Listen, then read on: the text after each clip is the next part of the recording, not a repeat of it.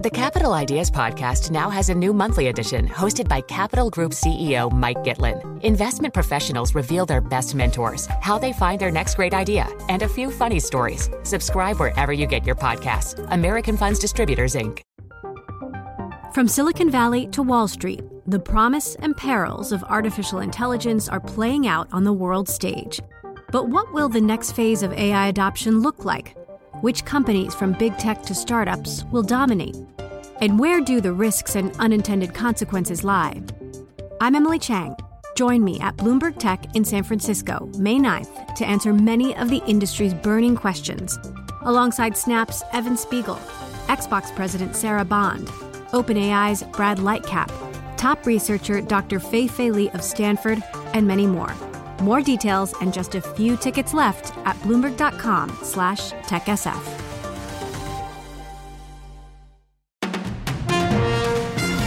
This is Bloomberg Daybreak Weekend, our global look at the top stories in the coming week from our Daybreak anchors all around the world. And straight ahead on the program, the job market and what it means for all of us. I'm Tom Busby in New York. I'm Stephen Carroll in London, where we're looking ahead to a meeting of some of Europe's top economists and business people in France at a time when Eurozone growth is stuttering. I'm Doug Krisner. The challenges of developing artificial intelligence in China.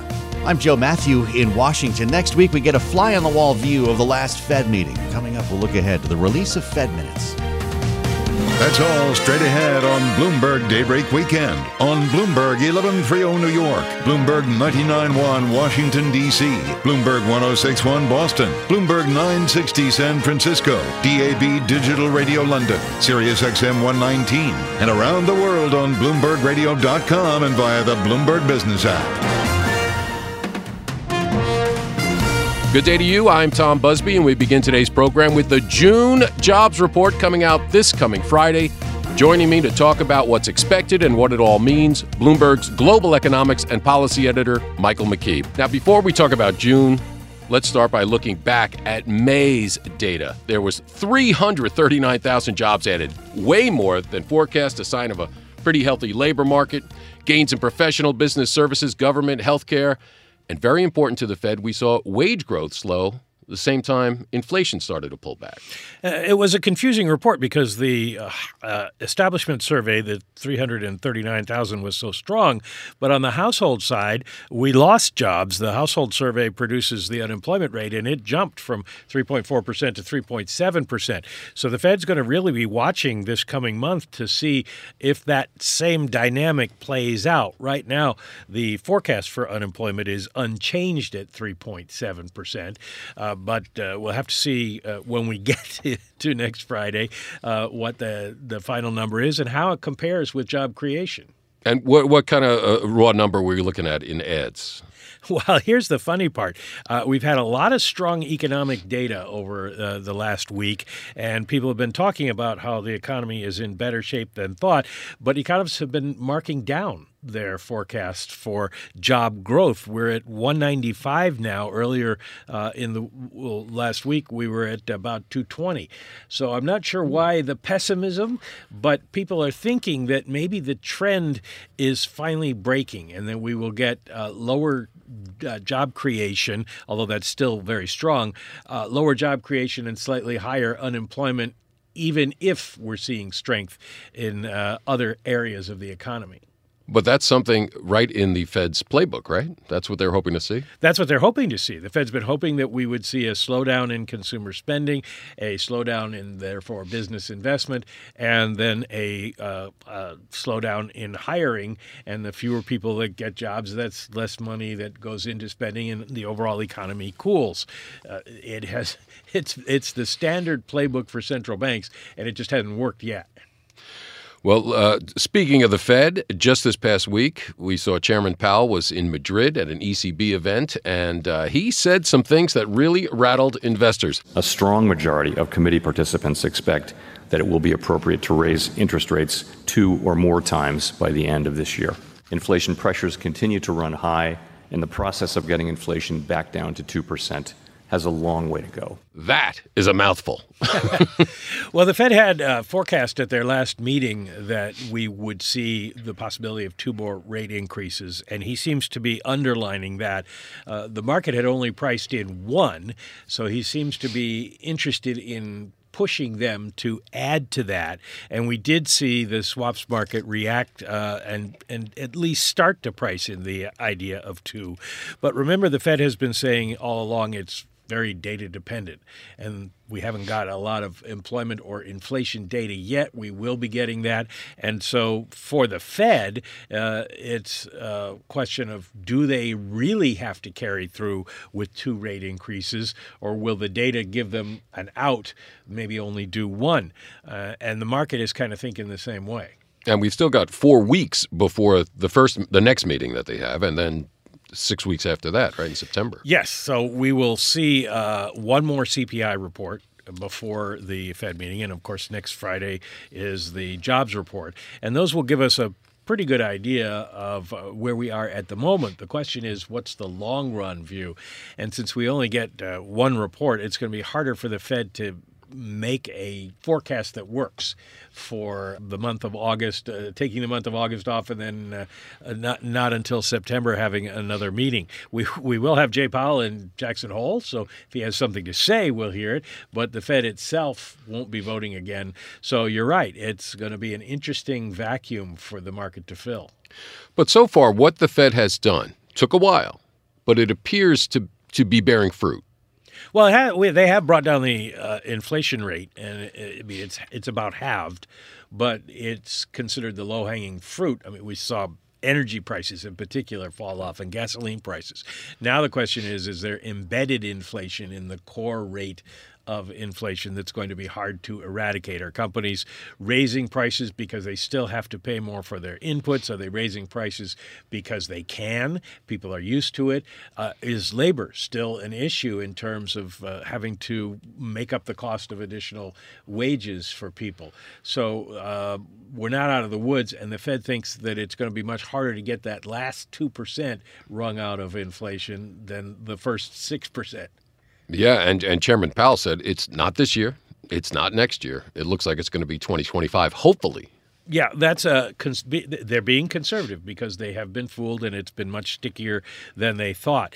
The Fed is thinking 2025. We are going to see inflation come down because the whole rent question we've talked about a lot, that it takes a long time for housing costs to get into and out of the inflation data.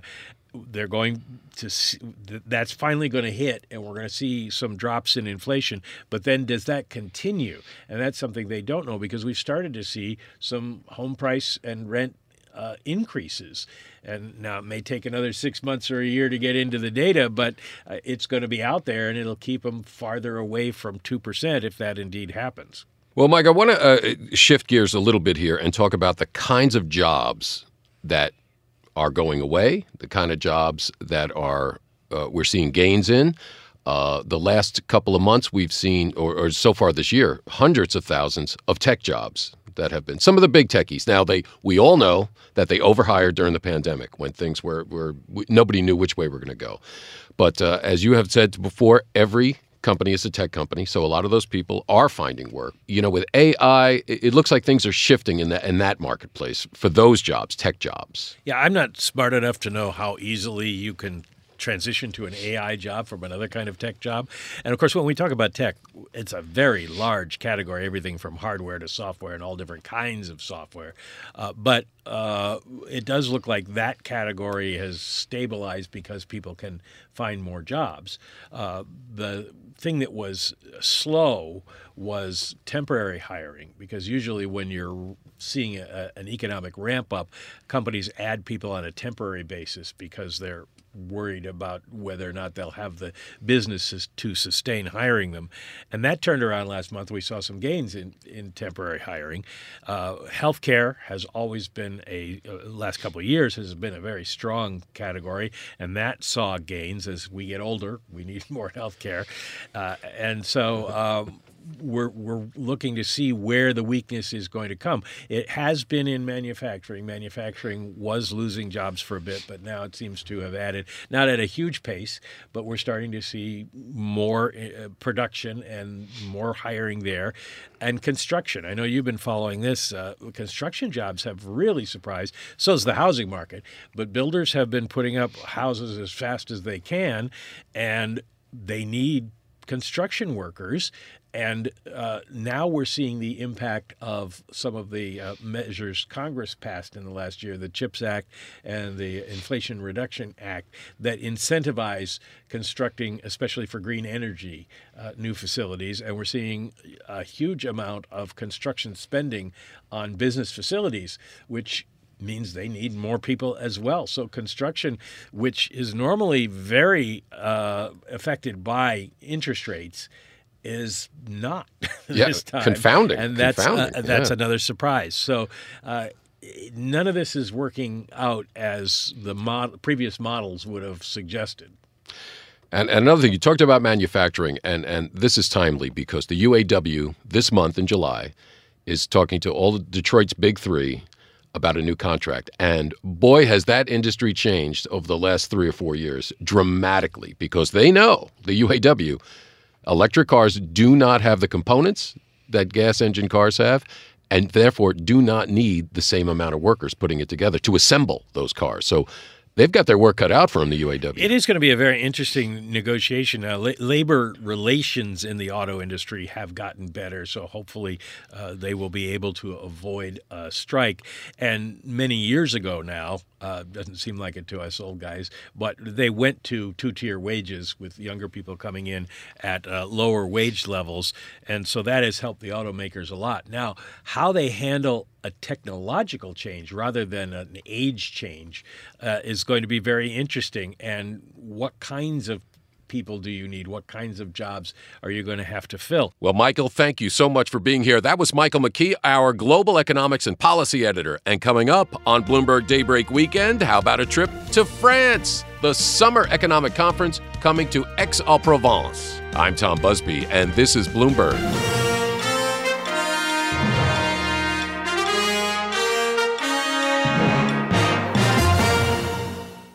Join Capital Group CEO Mike Gitlin for a new monthly edition of the Capital Ideas Podcast.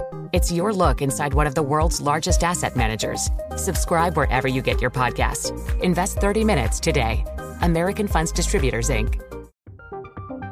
From Silicon Valley to Wall Street, the promise and perils of artificial intelligence are playing out on the world stage. But what will the next phase of AI adoption look like? Which companies, from big tech to startups, will dominate? And where do the risks and unintended consequences lie? I'm Emily Chang.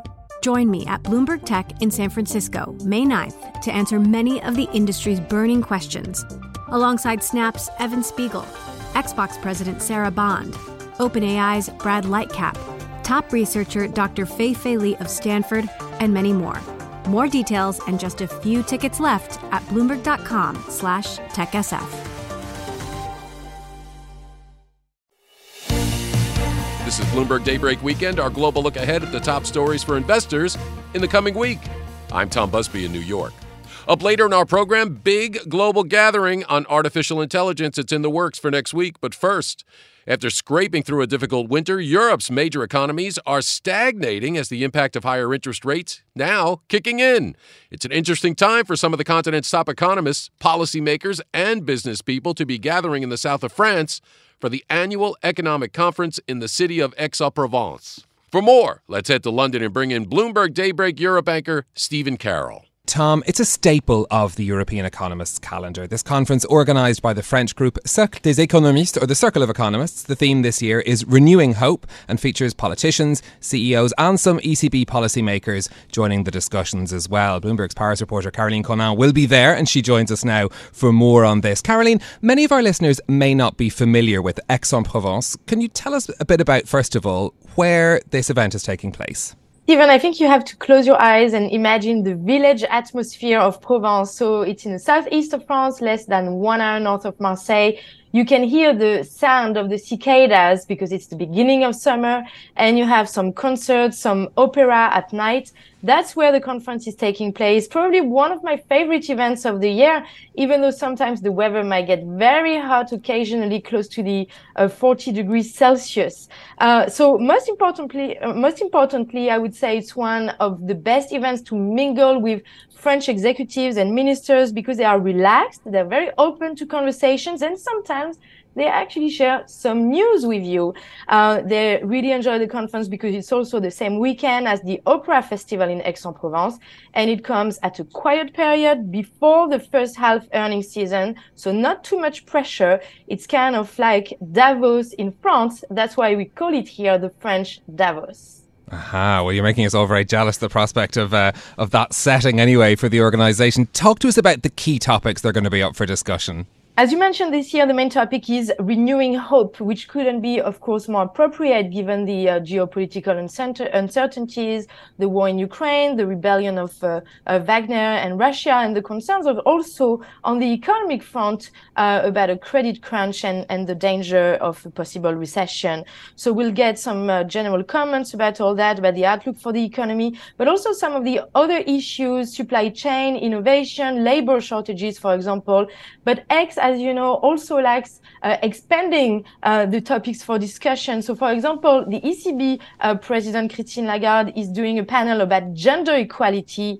You've also got the former Prime Minister and the presidential hopeful Edouard Philippe, who will talk about choices for the future of society. So there will be also a lot of discussions about ecological awareness, healthcare, work-life balance. There is one panel, for example, which is called Working to Live or Living to Work. So that's a pretty interesting choice. And of course, education, the younger generations will also be discussed. And on the other side of the spectrum, the retirement, because we're just a few months after President Macron passed his very controversial pension reform. Yeah, I mean, look, it's a fascinating set of discussions. I do think it's very interesting, as you say, that when we have this summer setting and the idea that, you know, people are perhaps a little bit more relaxed, they'll take time to dig into the broader economic issues that perhaps we don't get to during the rest of the year. But having said that, we have got a couple of ECB names who are going to be attending as well. What should we be expecting to hear from them? There are no less than 5 central bankers attending, including 4 from the ECB, President Lagarde, but also the French, Villeroy-de-Galhau, the Portuguese and the Spanish. And also separately, you got the Bank of England Governor Andrew Bailey, who's going to be there on a Sunday. So very interesting. And it's not usually a place where Christine Lagarde breaks a lot of news, but some of the others, they like talking. They like to be a bit more open-minded to talking on the sidelines. So we'll check if they give any signals regarding the next ECB meeting in July, and also, of course, the highly expected September meeting. What will be the policy after these next meetings? How many more rate hikes are we going to see? That will be some of the key questions. And who knows, if we're lucky, I might actually have an exclusive sit-down with one of those central bankers, and my gut feeling this will actually happen. Oh, we're all wishing for that as well, Caroline. Let's set ourselves up for that ECB conversation, though, and bring you some of the interview that we had with the ECB Vice President, Luís de Guindos, in recent days. He's been speaking to Bloomberg at the ECB Forum in Sintra in Portugal and told our editor-at-large, Francine Lacroix, that the September rate hike decision was open. We are not done. There is more ground to be covered. And, the key factor is going to be the evolution of inflation. And so what we want to indicate is very clearly our determination to reduce inflation and to bring inflation down to our definition of price stability. So what happens for future interest rate hikes? I know you're data dependent. I know September is a question mark, but given the data points we have now, are you just going to power ahead and hike? Well, I think that July is a fait accompli. It has been indicated, and it's quite clear. September will depend. What are the factors that are going to determine what happens in September? Will be our bank lending survey. That I think that is very important because it's going to be an indication of how our monetary policy is transmitted to the financial system and from the financial system to the rest of the economy, and how the tightening of financing conditions fit through to the real economy. The second will be, our projections. In September, we will have a new round of projections. And finally, the evolution of core inflation, of underlying inflation, that I think that is, very relevant in the present circumstances. So these are the three elements that we will take into consideration. But, I said that in July it was a fait accompli, or it is a fait accompli. In September, I think that is open.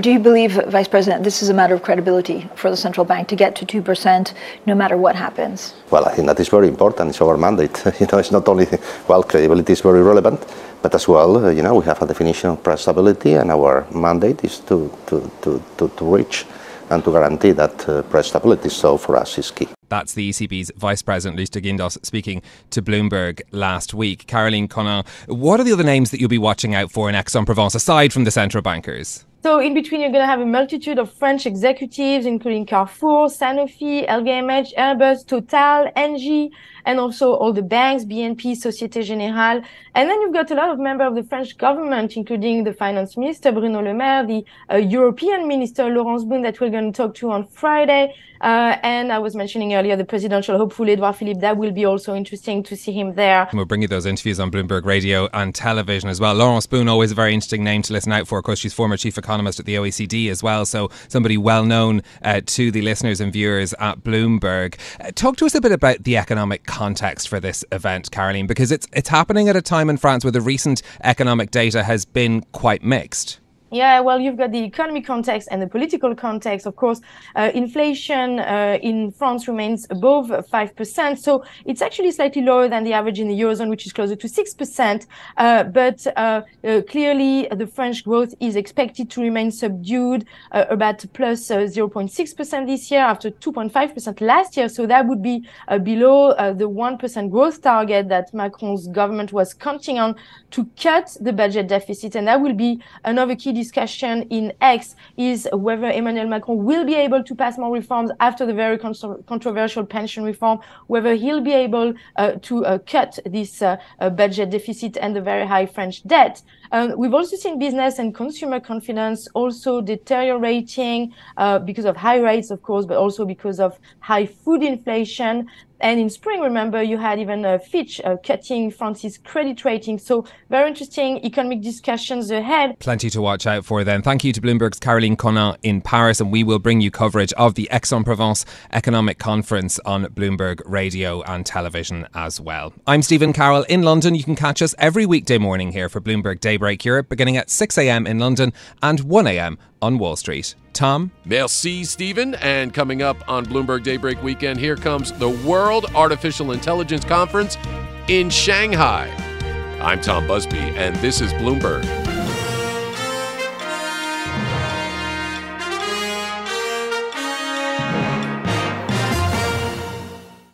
Join Capital Group CEO Mike Gitlin for a new monthly edition of the Capital Ideas Podcast. It's your look inside one of the world's largest asset managers. Subscribe wherever you get your podcasts. Invest 30 minutes today. American Funds Distributors, Inc. From Silicon Valley to Wall Street, the promise and perils of artificial intelligence are playing out on the world stage. But what will the next phase of AI adoption look like? Which companies, from big tech to startups, will dominate? And where do the risks and unintended consequences lie? I'm Emily Chang. Join me at Bloomberg Tech in San Francisco, May 9th, to answer many of the industry's burning questions, alongside Snap's Evan Spiegel, Xbox President Sarah Bond, OpenAI's Brad Lightcap, top researcher Dr. Fei Li of Stanford, and many more. More details and just a few tickets left at Bloomberg.com/TechSF. Broadcasting live from the Bloomberg Interactive Brokers Studio in New York. Bloomberg 1130. To Washington, D.C. Bloomberg 99.1. To Boston. Bloomberg 1061. To San Francisco. Bloomberg 960. To the country. Sirius XM Channel 119. To London. DAB Digital Radio. And around the globe. The Bloomberg Business app and BloombergRadio.com. This is Bloomberg Daybreak Weekend.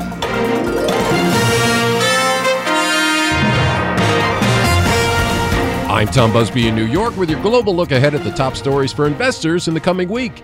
Investors tracking the coming World Artificial Intelligence Conference in Shanghai very closely. For more on the conference and what to expect, let's go to our Bloomberg Daybreak Asia host, Doug Krisner. Tom, we know ChatGPT and other generative AI applications have sparked intense interest in the promise of artificial intelligence. And for China, it sparked a new obsession, competing with U.S. titans, names like Alphabet and Microsoft, in the race for revolutionary apps for both business and consumers. Joining me now is Alan Wan. He is Bloomberg senior editor and our Shenzhen bureau chief, joining us from our studios in Shenzhen. Alan, thanks for being with us. This is being branded as a world conference. Now, I know you're going to be there covering World AI. It's happening in China, obviously, and I'm wondering whether the story here is really about Chinese firms using this as a platform to showcase their potential and determination to compete with companies in the U.S. Do you think that's likely? Oh, for sure. I mean, all the big names are going to be there. SenseTime, Baidu. I mean, those are the two main Chinese companies that rolled out ChatGPT services. So we're going to see a lot more. I mean, see a lot of startups and see what they're working on. This is a great opportunity to see how far along China is in terms of catching up to U.S. in terms of AI. Now, there are two important issues that I think we have to address. One is the government, which we can talk more about in a moment. The other is the semiconductor issue that AI is reliant upon. So we are told the Biden administration is planning to tighten export controls on sales of some artificial intelligence chips to China. That proposal is expected, we are hearing, in July. And it would revise current U.S. export controls aimed at making it more difficult to sell some chips to China without a license. This move may be aimed in part at NVIDIA's A800 chip.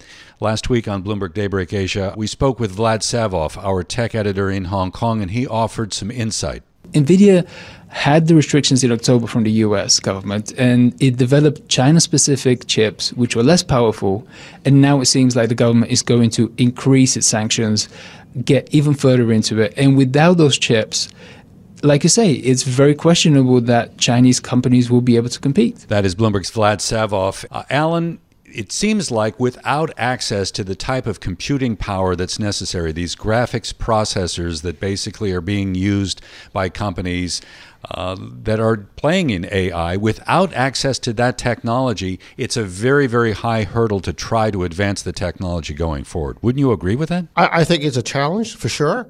But this has been going for a while, right? I mean, China has been imposed all kinds of sanctions in preventing a lot of these U.S. tech companies from exporting to the U.S. And NVIDIA, of course, is they have the killer chip, so to speak, right? The accelerated chip that a lot of these OpenAI services rely on. But I would argue that China is going to be able to find a workaround. I mean, they have so far in many different areas. I think they're going to be able to try to outsource it from other countries. And I think that domestically there are companies that are producing, similar chips, maybe not as robust as NVIDIA, but I think that it's definitely a challenge. And then now you've also got a lot of venture capital invested, in this area as well. I mean, they're catching up to the U.S. So I think, you've got that going on. You've got the government as well, the big fund investing in developing similar type chips, right? So I think that you have a lot of other advantages. I think in the short term, yes, it's going to be an obstacle. But I think that China will figure a way out. Let's talk about the role of the government. You just mentioned it there in one case. We know China is a vastly different landscape from what we have here in the U.S. And obviously, the American companies that have been playing in artificial intelligence in many respects are as much as 3 years ahead. And I'm wondering now, because a lot of the AI in terms of these large language models that are required to train AI programs. We know the data situation in China is very, very different vis-a-vis the internet than it is in the West. And I'm wondering whether this is going to make it increasingly difficult for China to play catch up as well. Oh, for sure. I think, you've got with the data issue, there's two problems, right? First is that, there's a lot of data regulation in China. And the government has already said that it would have to approve any kind of a rollout of any kind of generative AI services. You got that problem. And then the problem of scraping the data, right? A lot of the data in China comes from the Chinese internet and it's censored. So it's not going to be as robust as what you get in the West. But that said, in the U.S., you have problems with a lot of fake news and disinformation as well. In China, one issue I think is that a lot of Chinese, they get the information from the super app, right? WeChat, right? So it's a bit different from the U.S. where you have everyone uses the internet. I think that there are limitations to that. The fact that you can't scrape the Chinese internet for a lot of different reasons. There are also privacy issues as well. But it is a challenge. But I think that in some ways it creates opportunity for some of these companies like Baidu and SenseTime, just because they know what the ground rules are. They know that certain things are going to be prohibited, and it's going to be up to the all these internet platforms to censor all this stuff. So but it's not something that's new, is it? I mean, you've got in China, you've got a Chinese internet, right? People use Baidu and all that, so it still works. You know what I'm saying? Well, you mentioned Baidu, and I saw a piece on the Bloomberg terminal over the past week. They were comparing the Baidu Ernie bot to ChatGPT, and by a couple of measures, Baidu at least is claiming that the Ernie bot now beats ChatGPT. So, to your point, there are companies in China that are pushing the envelope, so to speak, and trying to develop certain types of AI technology, more on the consumer side. But I'm also curious as what's happening on the business side. Is there a conversation happening that has to do with how AI might be useful for manufacturing or even healthcare in China? Oh, for sure. I mean, what they're planning, what I hear anyway, is they're planning to create these chatbots to help manufacturers analyze consumption trends. There are a lot of business applications. I mean, for Baidu, they plan to incorporate their Ernie bot into everything they're doing, cloud computing, in their EVs. So I think that, I mean, there are actually large, not just consumption, but business software type applications that can really use this kind of AI technology, and that's an area where China lacks relative to the U.S. Right, in business software. We were mentioning the funding issue a moment ago, and I'm curious in terms of trying to find capital to support this type of growth in China. Where is it coming from? Where will it come from? Yeah, that's the thing about it, is that if you look at what's been happening the last couple of years, right, this is this big tech crackdown. And a lot of venture capital into China has sort of plunged, right? But then over the last several months, we're seeing the value of deals in this area surging. You're saying, like, from the last couple of years, half of U.S. levels, and now they're 2/3 of where the U.S. is. So a lot of money is coming from these venture capitalists, and also from the government as well. I mean, early this year, the government said that it was trying to get private capital to work with the government in order to sort of develop these technologies, especially in high-tech chips, in order to compete with the West. So you've seen a sea change in the way the government has approached big tech. And when I say big tech, I'm saying basically some ways outside of Alibaba, Tencent. Mm-hmm. The fact that now a lot of money is going into any companies that are working on like these kind of chips that are being used for AI. Alan, thank you so much. I look forward to your coverage in the week ahead from the World AI Conference in Shanghai. Alan Wan is a Bloomberg senior editor, also our Shenzhen bureau chief. I'm Doug Krisner. You can join Brian Curtis and myself weekdays here for Bloomberg Daybreak Asia, beginning at 6 a.m. in Hong Kong, 6 p.m. on Wall Street. Tom? Thank you, Doug. And coming up here on Bloomberg Daybreak Weekend, we're about to get more insight from the Fed, because here come those Fed minutes, and they come at a very important time. I'm Tom Busby, and this is Bloomberg.